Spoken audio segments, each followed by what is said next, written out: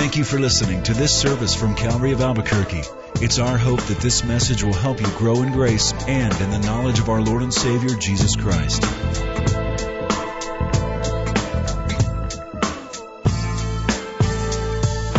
Zephaniah chapter 1.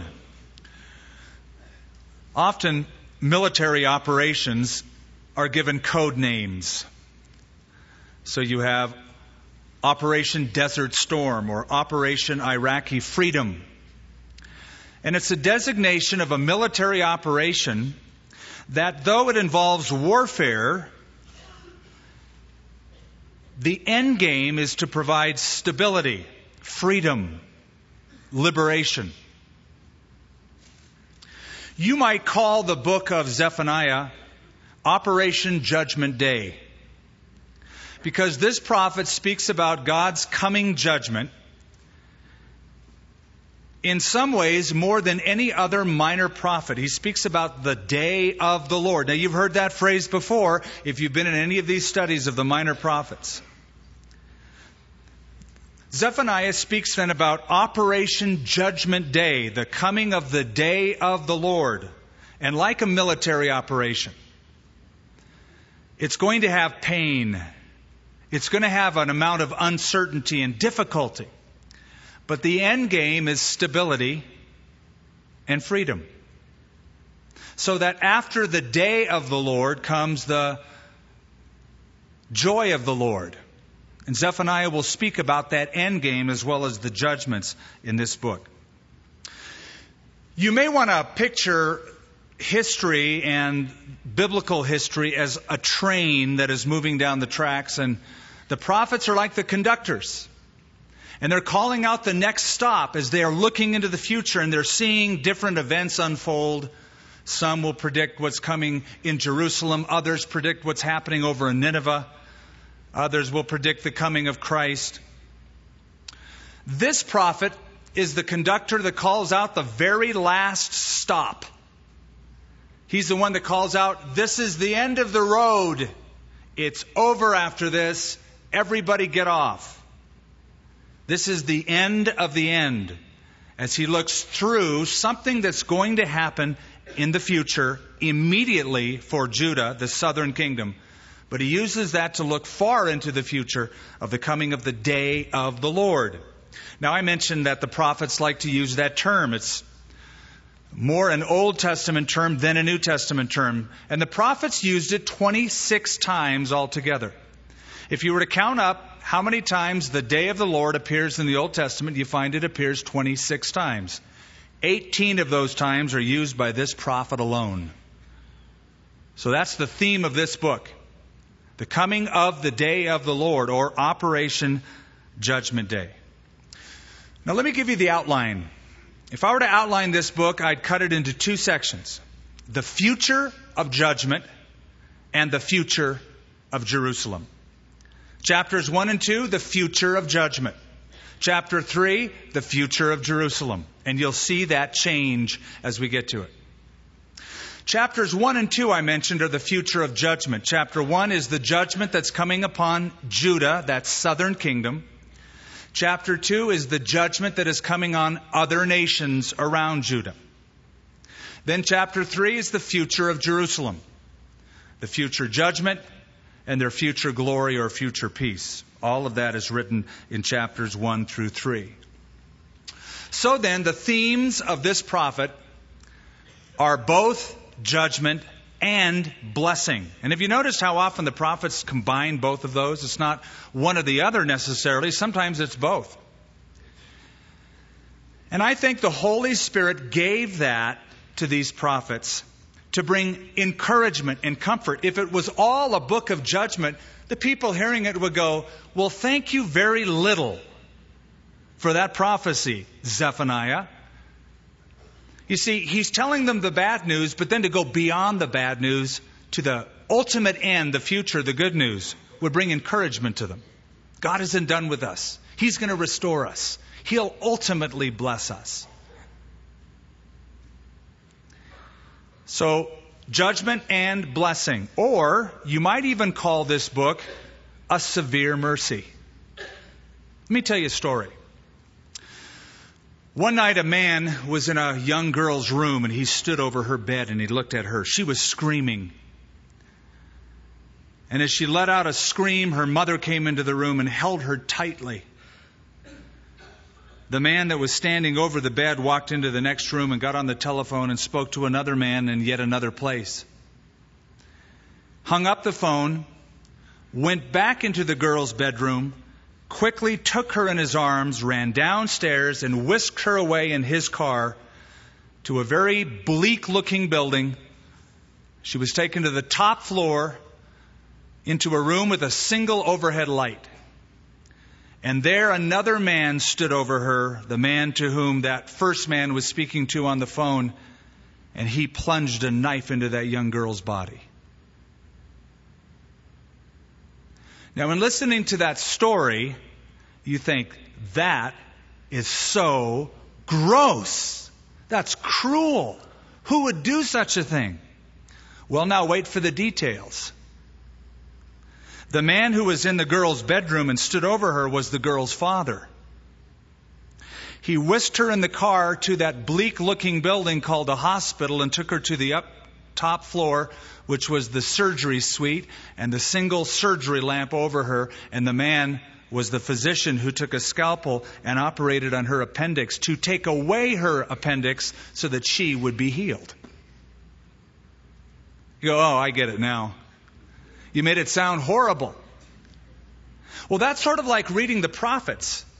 You see the surgeon and he takes out the blade and you go, what kind of a God would allow that? A God who wants to remove the appendix so you won't die. A God who wants to spare your life. A loving God who would allow a severe incident out of His loving mercy. And so, verse 1. The word of the Lord which came to Zephaniah, the son of Cushi. He had a cushy life.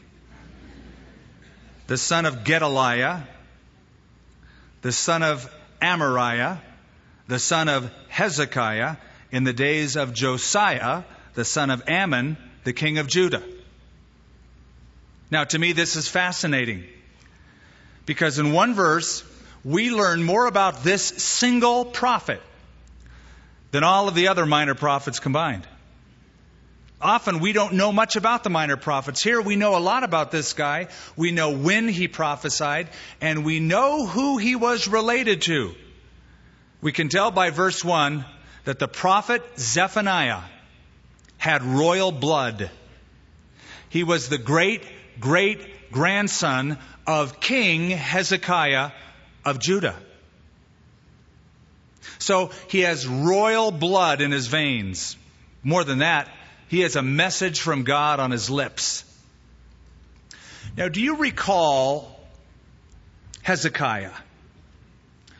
And Josiah is also mentioned in this verse. Go back a few years in biblical history before this time, and you will remember the name Hezekiah. You'll remember that he was one of the good guys, right? He was one of the guys who decided to bring, at least hope to bring, a certain amount of revival back to Judah. They had strayed from God, as so often the people of God in the Old Testament did.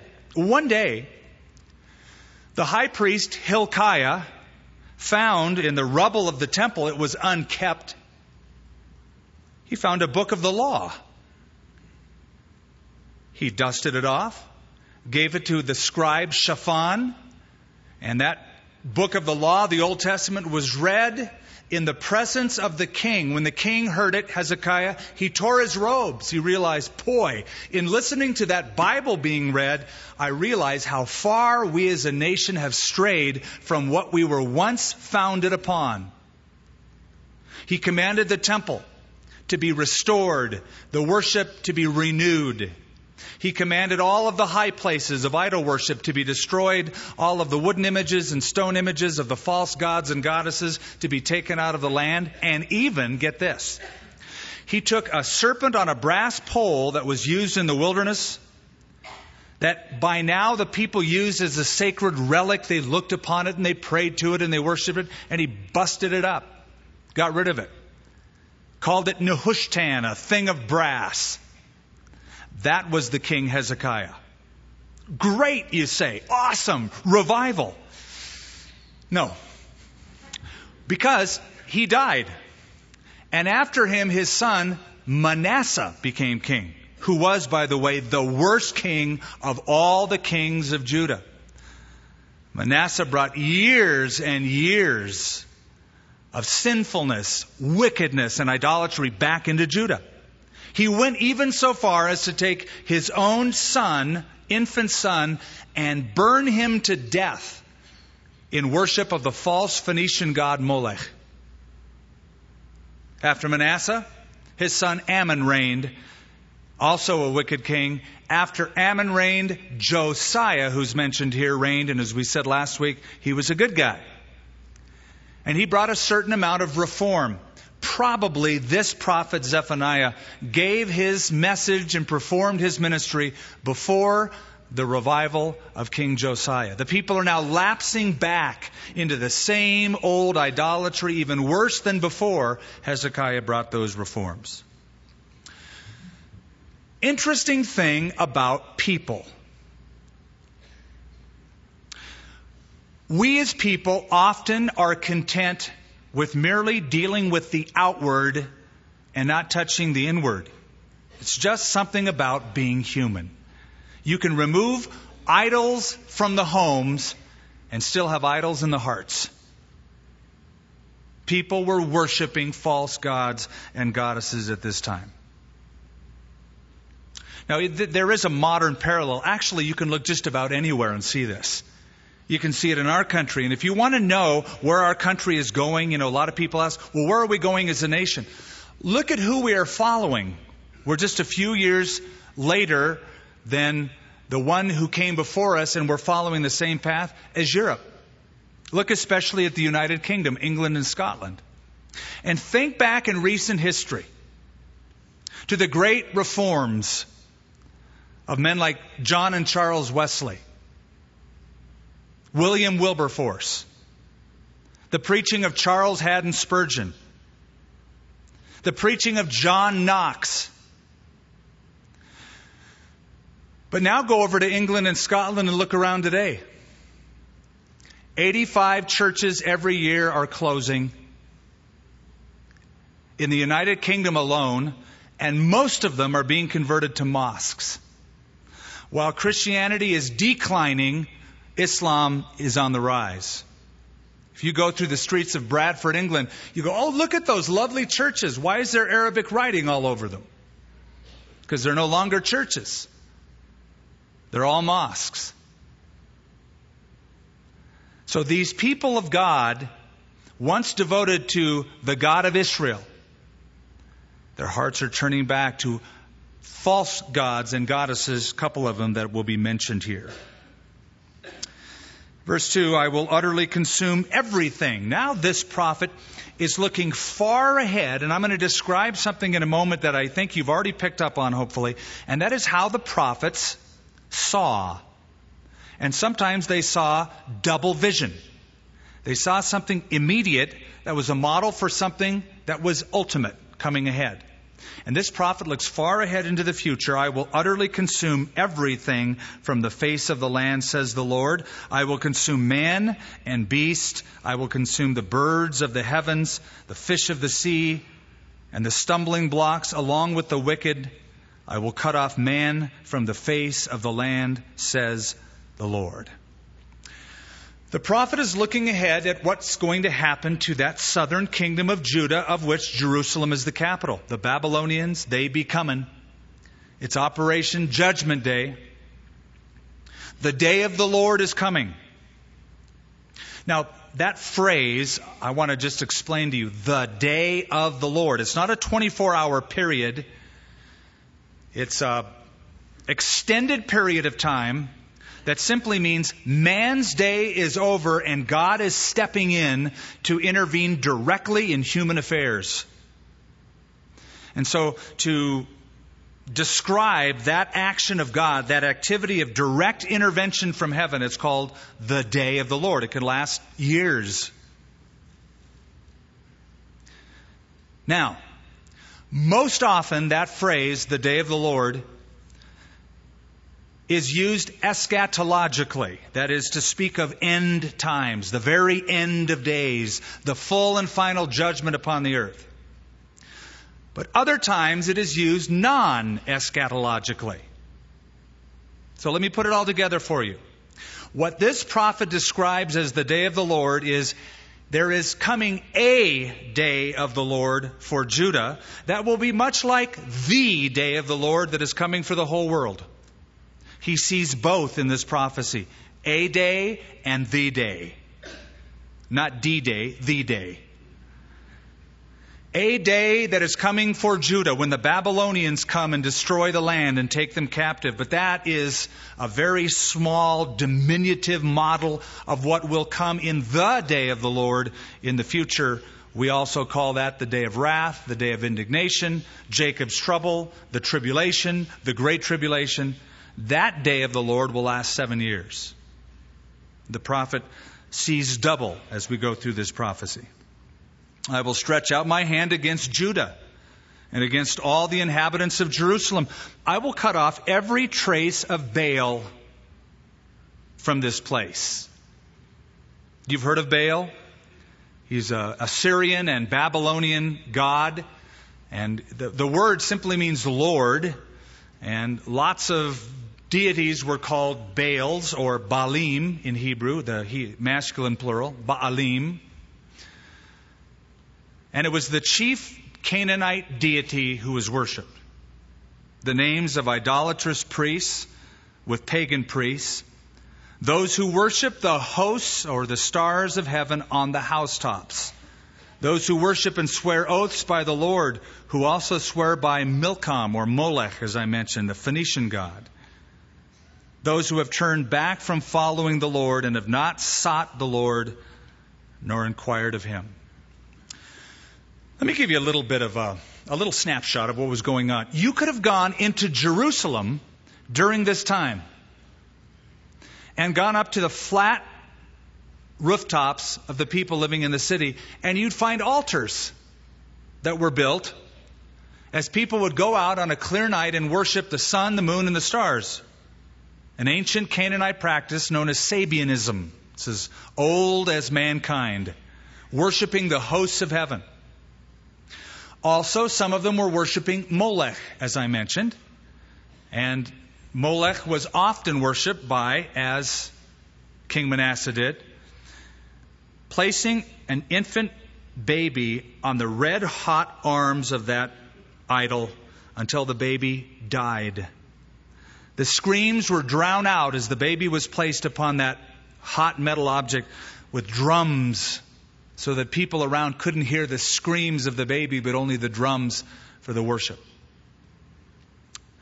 Now, to make matters worse, it's not just the people were worshiping Molech and worshiping Baal and involved in Sabianism on the rooftops. They would also add to their pantheon of deities Yahweh. They'd say, oh, well, we worship many gods and we worship the God of Israel as well.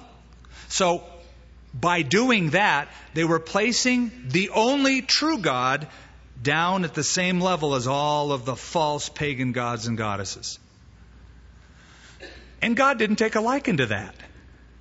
And you can see why God would judge. I am the Lord your God. You shall have no other gods besides me. And so the judgment was coming. You worship on the housetops. And verse 6 is really the heart of it. Those who have turned back from following the Lord and have not sought the Lord nor inquired of Him.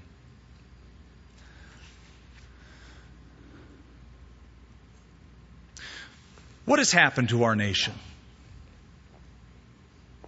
You have to ask that when you discover that 40 million Americans consult astrological charts to determine their future. You have to wonder that when you discover there are 3 times as many astrologers and psychics in America as clergymen. We're following a similar path. So God says this, be silent, quiet, zip it up in the presence of the Lord God. For the day of the Lord is at hand. For the Lord has prepared a sacrifice. He has invited his guests. And it shall be in the day of the Lord's sacrifice that I will punish the princes and the king's children, and all such as are clothed with foreign apparel. Now what is he talking about here in verse 7? The Lord has prepared a sacrifice. You know what he's talking about? Judah.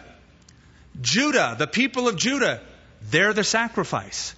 They're the ones who will be sacrificed. It also says he has invited guests. Those would be the Babylonians.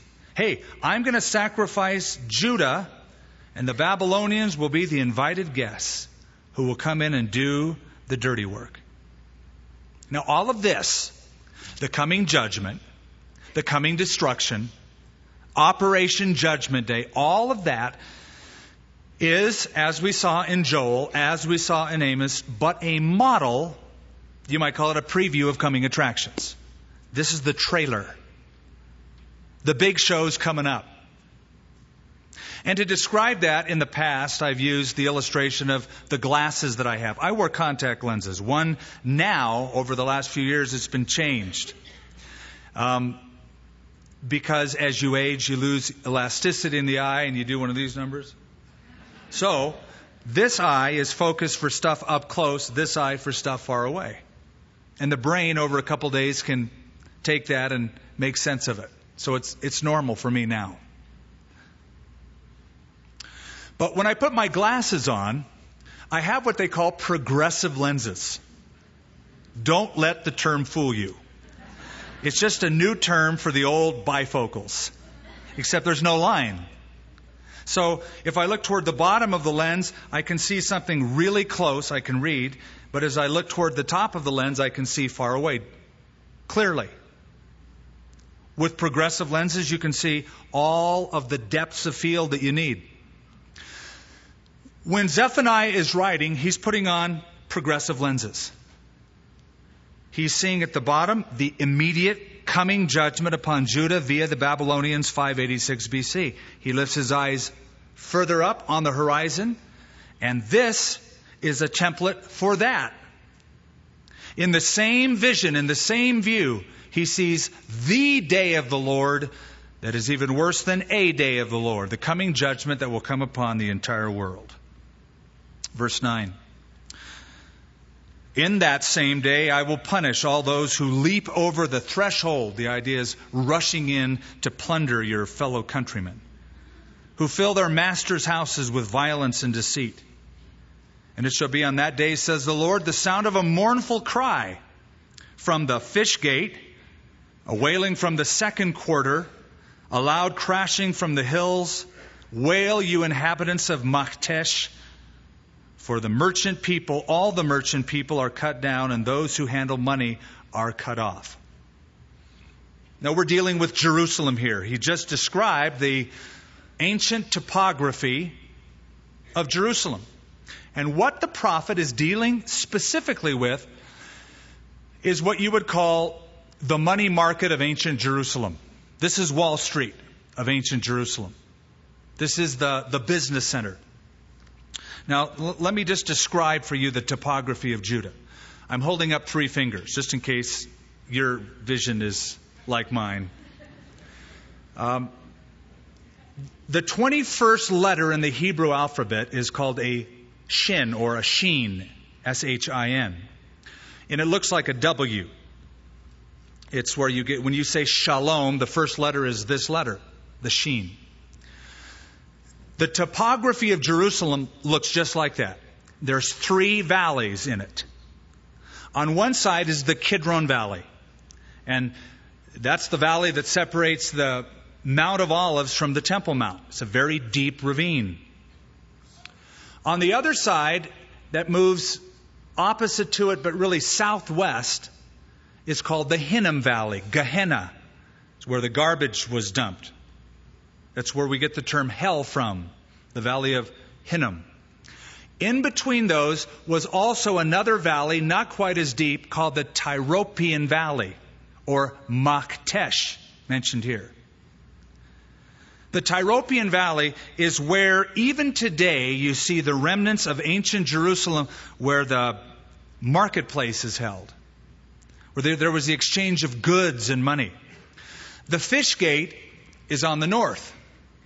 And it is also at the top of the Maktesh, top of the marketplace. It's where people from the north would enter in to the city. Whenever Jerusalem was destroyed in ancient times, it was always conquered from the north. The Babylonians would come in through the fish gate, the Damascus gate now today, because the city was most vulnerable on the north. As you can see, there's a valley here, and a valley here, and they all connect. It's all valley. The north has no valley. It's pretty flat. So if you want to attack the city, you don't go down the valleys and up the hills. You just go straight across toward the fish gate. That's how the city was destroyed by the Babylonians. So judgment is upon those who were selfishly extracting money and stealing money in that marketplace, and judgment would come through that gate. It shall come to pass at that time, verse 12, that I will search Jerusalem with lamps and punish men who are settled in complacency, who say in their hearts, the Lord will not do good, nor will he do evil.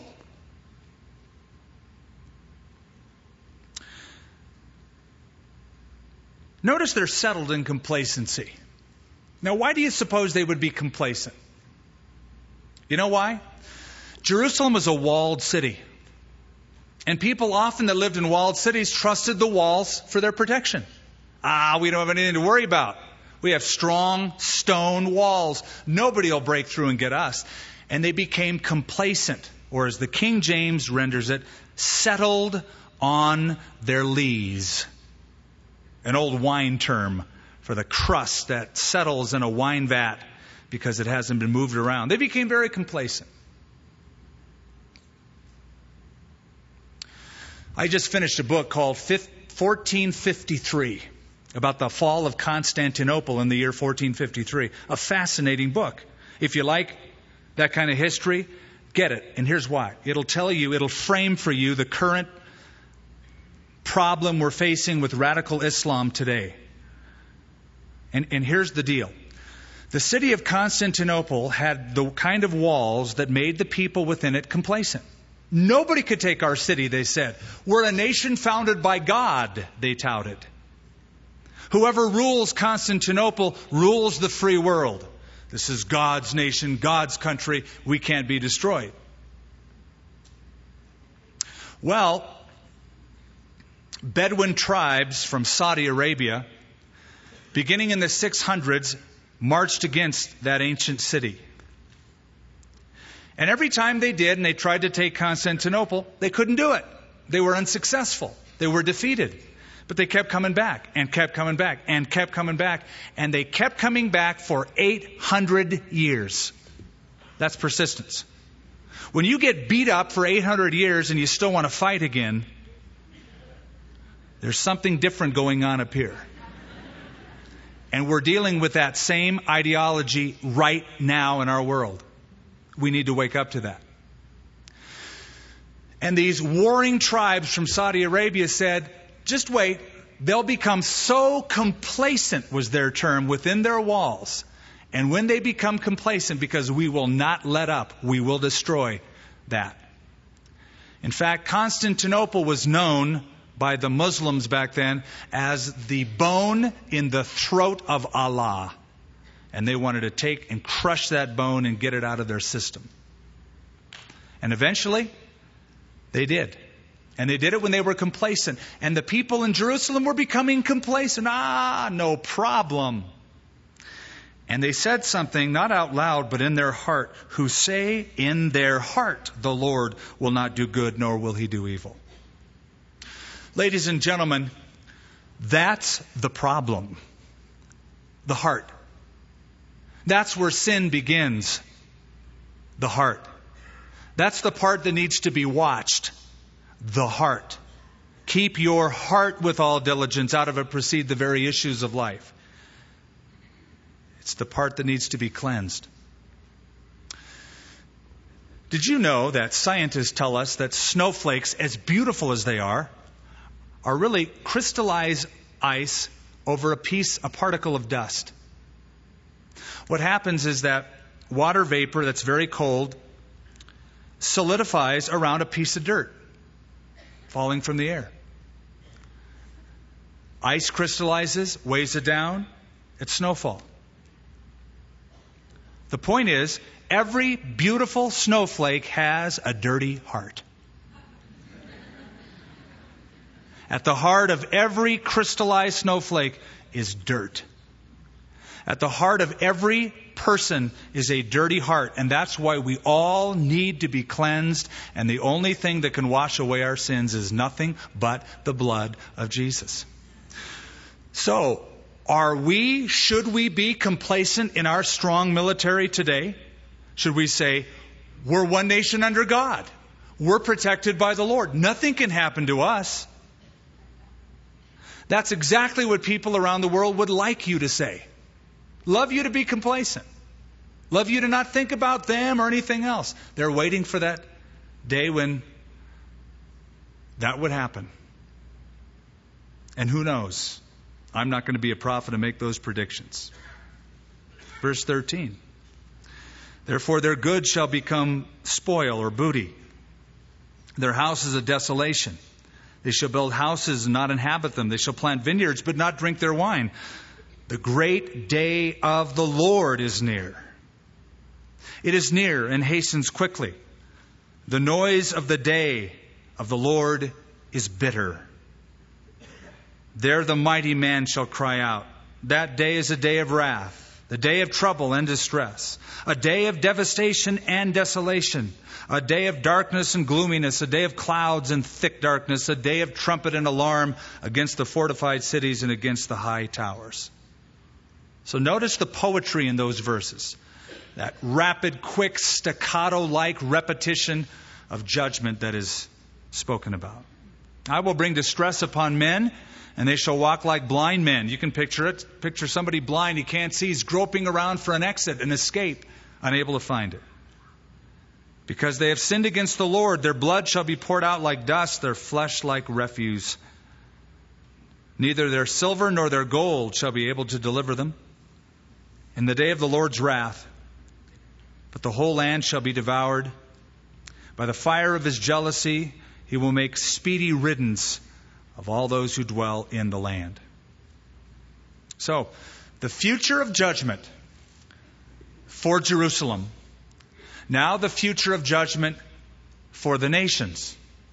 That's what chapter 2, beginning in verse 4, is all about. But the first 3 verses of chapter 2 are still part of the thought of chapter 1. The Bible divisions aren't inspired. The Bible's inspired. But the people who came later on and put chapters and verses, they just put them in there because they thought, that's a good place to end it. Let's call that chapter 2. The original autographs or documents were just one solid literary piece without numbers in them or chapter divisions. So I wouldn't have done that. You know, who am I? I'm not a Bible author, but I would have stopped chapter 1 to chapter 3 of chapter 2. But that's the way it is. So what God says in chapter 2, verse 1 is, since this is true, here would be a smart thing for you to do. What you ought to do is, as many people as are godly and can think this thing through, is gather together as a group and repent of all this nonsense.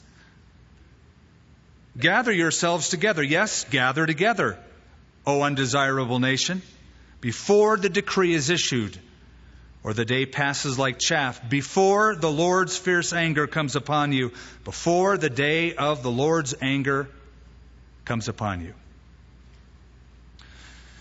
Something about gathering together that gets God's attention. You can pray all by yourself, but something happens when Christians decide, let's meet and let's pray. Let's seek the Lord as a group. Let's meet for Bible study and worship together. The people of Nineveh, when they repented, it was from the least to the greatest, and they all joined together. And the Lord saw that and stopped the judgment that was coming upon Nineveh under the preaching of Jonah. The idea of the national day of prayer, I love that. Let's get together. Let's ask the Lord together, like this says, to have mercy upon our nation. The Lord calls them to come together in fellowship and in repentance. Seek the Lord, verse 3, all you meek of the earth, who have upheld his justice. Seek righteousness, seek humility. It may be that you will be hidden in the day of the Lord's anger. Now, I didn't tell you this, but you know what the word Zephaniah means? Hidden. Or he hides. God hides is the implication. So I see this as a play on the prophet's name. Seek the Lord, repent in humility. It may be that you will be hidden in the day of the Lord's anger. And by the way, it is God's style to hide and protect when He judges the earth, His children. It doesn't mean we're immune from the tribulation and trials that come of this world. But when God executes His divine intervention in a dramatic way, God always makes a difference. You need to register that because it'll make all the difference in the world how you see what's coming ahead and where you stand on the rapture of the church or not. Think back to Egypt. When the judgment came upon Egypt, the firstborn, the hail, all of those plagues, it did not hinder God's own people. God made a difference and protected or kept them hidden. When a flood came upon the earth to destroy the whole world, Noah and his family were lifted off the earth in an ark and preserved from that direct day of the Lord intervention of His judgment.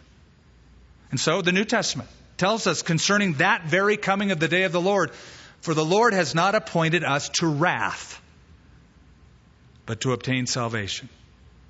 You say, but wait a minute, Jesus said, in this world you'll have tribulation. Now think through that statement. There's a huge difference between the tribulation that comes from this world, from this fallen world with Satan at its source, big difference from that, to the judgment that God sends and a direct intervention of His day of the Lord. Huge difference. Seek the Lord. Follow Christ. You'll be hidden. And again, here it is. It's called the day of the Lord's anger. Okay. We're going to skip over some verses before we get into chapter 3. I'll sum them up. But let me just, again, impress upon you this theme that we've been mentioning all night. The day of the Lord. Did you know that there are few prophecies, few events that are as detailed in the Bible as the day of the Lord? The day of the Lord, the coming judgment of God at the end of times, is extremely detailed. In fact, in the book of Revelation, chapter 6, all the way through chapter 19, that's the theme, the day of the Lord. It's the detailed judgments that's coming in the Great Tribulation. So Jesus the Lamb takes the scroll, and there's 7 seals, and every time a seal is peeled off, that seal ushers a brand new judgment upon the earth. There's 7 of them. The 7th seal, once that's ripped off the scroll, that 7th seal ushers in 7 more judgments called trumpet judgments.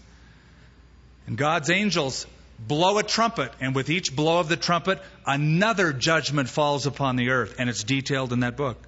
There's 7 of those. And at the end of that trumpet judgments, the last trumpet is blown. That ushers in 7 bowls of judgment that are poured upon the earth. And as the book goes on, these judgments seem to be worse and more compressed. That is, they happen sequentially, one right after another. And that final bowl is the final fury of the wrath of God. When that's poured out, there is no more judgment. But chapters 6 through 19 deal with the kind of devastation of which this is just a little tiny example of with Babylon and Judah. For instance, you want to know how bad it's going to get? There's 7 seals that are peeled off of that scroll that I mentioned. The 4th seal, when it is broken, 1 1/4 of the entire Earth's population is destroyed in a single judgment. Do the math.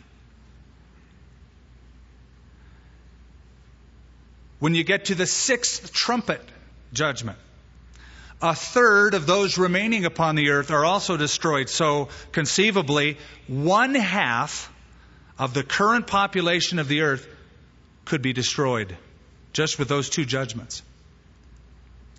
By the time you get to the 6th bowl judgment, the mountains, the islands are flattened, and hailstones come out of heaven weighing 125 pounds apiece. Imagine those big blocks of ice that you get or used to get in the ice coolers, careening out of heaven, hitting things on the earth. That is the day of the Lord, and that's why Jesus said there's coming a day that this world has never seen. It will be far worse than everything that has come before it up till that time. You can take the Holocaust, you can take World War II, you can take what happened in Iraq, what might happen in Iran. The world has never seen what's coming in that future day of the Lord. Okay. Now, in chapter 2, beginning in verse 4 all the way down, is a list of nations. I'm going to sum it up for you. There are nations that are mentioned in this chapter, God's judgment upon them, and these are nations around Judah. He begins in the west, and he moves to 4 different directions representing the nations that are all around Israel. Now, these nations at one time were the very instruments, the very rods God used to punish or to judge his people Judah. But now God says, I'm going to in turn judge them for touching you, the apple of my eye. So, just like Habakkuk last week said, why would you use a nation more wicked than we are? God says, don't worry, I got plans for that. I got that covered. So verse 4, for Gaza shall be forsaken, and Ashkelon desolate, etc. That's west of Judah. Verse 8, I have heard the reproach of Moab, that's east of Judah, and the insults of the people of Ammon, that's modern day Jordan. Now you know that Moab was a descendant of Lot because of an incestuous relationship. And a little piece of divine humor is in Psalm 108 when God says, Moab is my wash pot or my garbage can. So God has plans to judge that. Verse 12, you Ethiopians, now he's going south of Judah. Also, you shall be slain by my sword, and they were by the Babylonians. And then verse 13, we go north. He will stretch out his hand against the north, destroy Assyria, and make Nineveh a desolation. 612 BC, that prophecy was fulfilled. So all of these nations are mentioned in the rest of chapter 2. Now we get to chapter 3. Oh, by the way, each one of these nations mentioned that God says I'm going to judge, there was a time when they thought, I am something great. Watch my star rise. Watch how wonderful I am. They all thought they were something great. God said, I'm going to show you how great you aren't. And here's why. All of these nations had one thing in common. You know what it was? Their desire to exterminate the Jews. Their desire to not just hurt, but to eliminate Israel.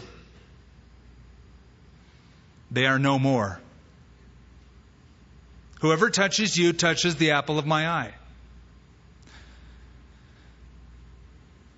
If you look at all of the nations historically that have dealt Israel a foul blow and look at their history, it's not very pleasant. Egypt, you could just go down the list.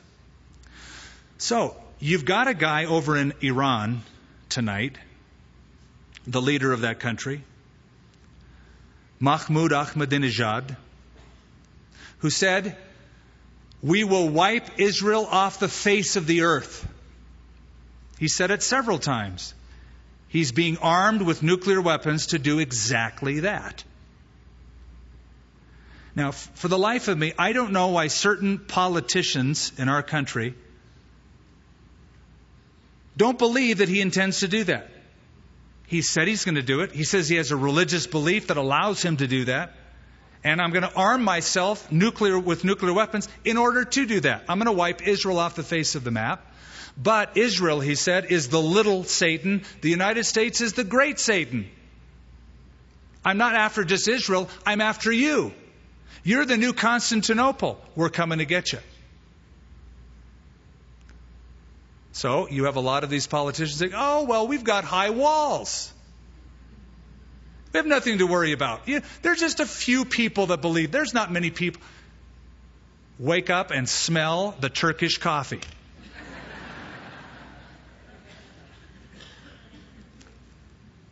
Okay, chapter 3. We'll finish up. We have 10 minutes.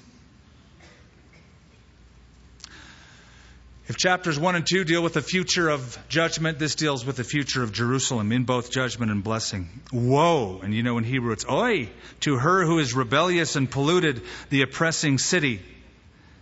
She has not obeyed his voice. She has not received correction. She has not trusted in the Lord. She has not drawn near to her God. He's speaking of Jerusalem.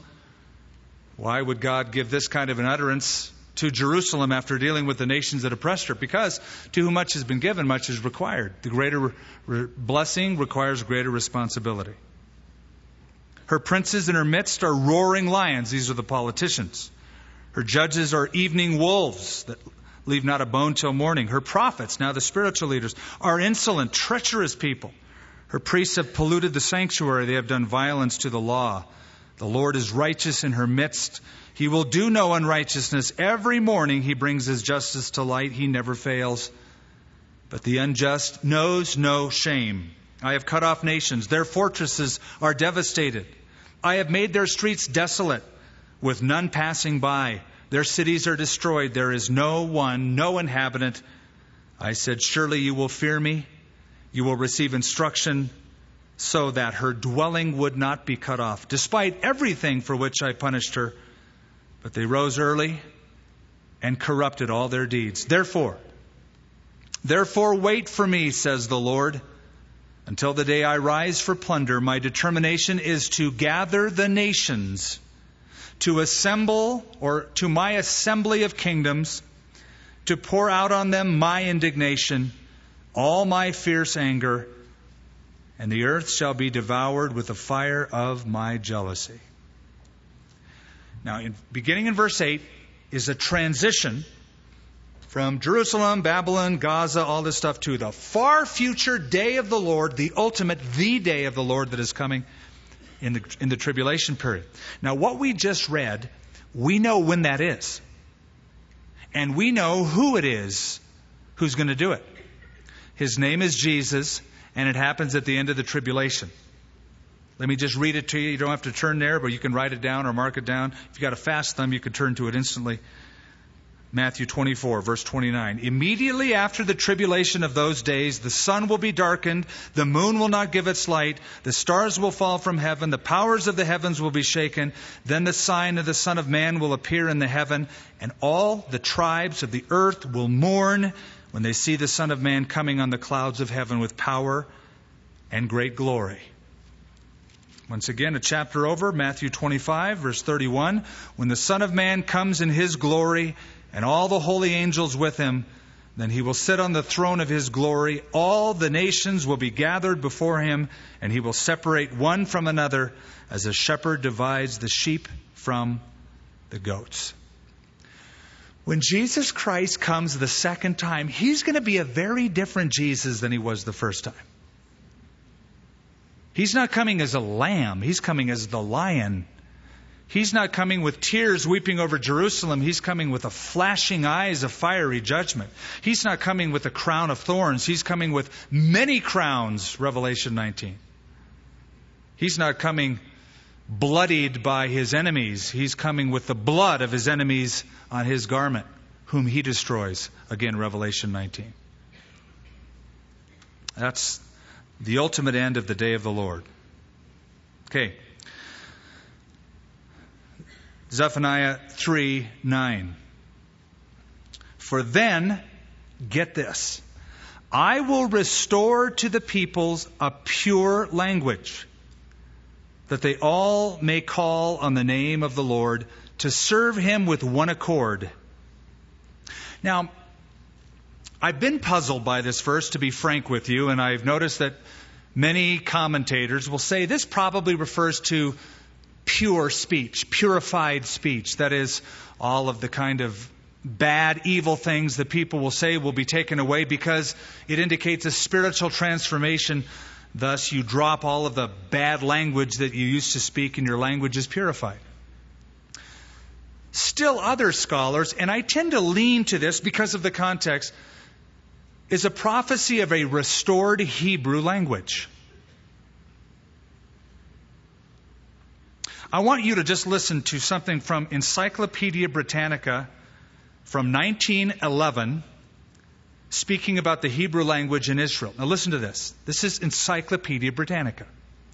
Quote, the possibility that we can ever again recover the correct pronunciation of ancient Hebrew is as remote as the possibility that a Jewish empire will ever again be established in the Middle East. Boy, were they wrong on 2 counts. 1948, Israel became a nation in the Middle East. And David Ben-Gurion declared that Hebrew would be revived, restored, and reused in the borders. So that although there are some technical differences between ancient and modern Hebrew, my point is this. The prophet Zephaniah could walk down the streets of Tel Aviv today and read a menu. That's how revived it is. He could understand the words just like a modern Israeli can read and understand ancient Hebrew. To serve him with one accord from the borders of Ethiopia, my worshippers, the daughter of my despised one, shall bring my offering. In that day you shall not be shamed for any of your deeds which you transgress against me. Then I will take away from your midst those who rejoice in your pride. You shall no longer be haughty. In my holy mountain I will leave in your midst a meek and humble people, and they shall trust in the name of the Lord. The remnant of Israel shall do no unrighteousness and speak no lies. Nor shall a deceitful tongue be found in their mouth, for they shall feed their flocks and lie down, and no one shall make them afraid. So, listen how good it is now. Sing, O daughter of Zion. Shout, O Israel. Be glad and rejoice with all your heart, O daughter of Jerusalem. The Lord has taken away your judgments. He has cast out your enemy. The King of Israel, the Lord, is in your midst. You shall see disaster no more. When will that happen? That will happen after verse 8 happens. After the judgment on the nations, then for 1,000 years, Jesus Christ, the King, will dwell in the midst of his people from Mount Zion in Jerusalem. And as I said, that's for 1,000 years. The presence of God dwelling among his people from Mount Zion in the millennium, in a restored earth. Some of you may remember in the book of Ezekiel, beginning in verse 8 through 11, Ezekiel sees the presence of God, the glory of God, depart. And it goes in phases. This Shekinah cloud moves from the temple, moves eastward toward the Golden Gate, then toward past the Kidron Valley to the Mount of Olives and toward the Dead Sea region, and it vanishes incrementally. He sees it leave. The glory departs. This is that in reverse. The glory comes back. And it's in the person of Jesus Christ. God dwells in their midst via the King. That's King Jesus. And that day it shall be said to Jerusalem, do not fear, Zion, let not your hands be weak. The Lord your God in your midst, the mighty one will save. He will rejoice over you with gladness. He will quiet you with his love. He will rejoice over you with singing. Now, I love that in the Old King James. In fact, it used to be a song we used to sing. The Lord thy God in the midst of thee is mighty. He will save. He will rejoice over thee with joy. He will rest in his love. He will rest in his love. He will joy over thee with singing. It's a great verse to commit to memory. It's a great song to sing. Maybe we'll have Donovan close with that song. Though he may not know it, so we'll have to teach it to him. But look at that. You know what that tells me, that verse? God delights in his people. God delights in you. When you get up in the morning, don't picture God as doing this. It's you again. What do you want? Go away, kid. You bother me. You've got the wrong picture. God delights in us. God loves us. Like a bridegroom delights in his bride. The Lord, when you just say in the morning, Lord, he's like, he's on it. Yeah. I heard somebody say, I've been praying more that I've gone through this deep valley of affliction than ever before. Newsflash. Why are you waiting for the deep valley of desolation to call upon the name of the Lord? Could it be that the Lord allowed it to come in your life? Because he hasn't heard from you lately. Abide in him. Enjoy him. He delights in you. I will gather those who sorrow over the appointed assembly, who are among you, to whom its reproach is a burden. Behold, at that time I will deal with all those who afflict you. I will save the lame, gather those who are driven out. I will appoint them for praise and fame in every land where they were put to shame. At that time I will bring you back. Even at that time, now watch this, I gather you, for I will give you fame and praise among all the people of the earth when I return your captives before your eyes, says the Lord. Do you see that? Do you see that promise? I will gather you, give you fame and praise. You know why that's there? Because that's exactly what God promised way back in Deuteronomy chapter 26. Listen to this. The Lord has proclaimed that you are a special people as he promised to you. You should keep all of his commandments, and he will set you high above all nations, which he has made in praise and name and honor, that you may be a holy people to the Lord your God, just as he has spoken. God promises to beautify Israel and to make them the chief nation. That'll happen in the millennium. Before he can beautify them, he has to purify them. Thus, Operation Judgment Day. Purification and then glorification. What God does with Israel, in part, he does with us. You've heard it said, God loves you just the way you are, but he loves you too much to leave you the way you are. Aren't you glad? Aren't you glad that God is growing you through all the good and the bad times, stretching you? We're learning about him, and we're getting fit for eternity. Heavenly Father, thank you that you have a plan for us. You have a plan for our enemies. We can leave them in your hands. We can love our enemies. We can bless them and not curse. And Lord, just to know that you love us and you delight in us is a privilege.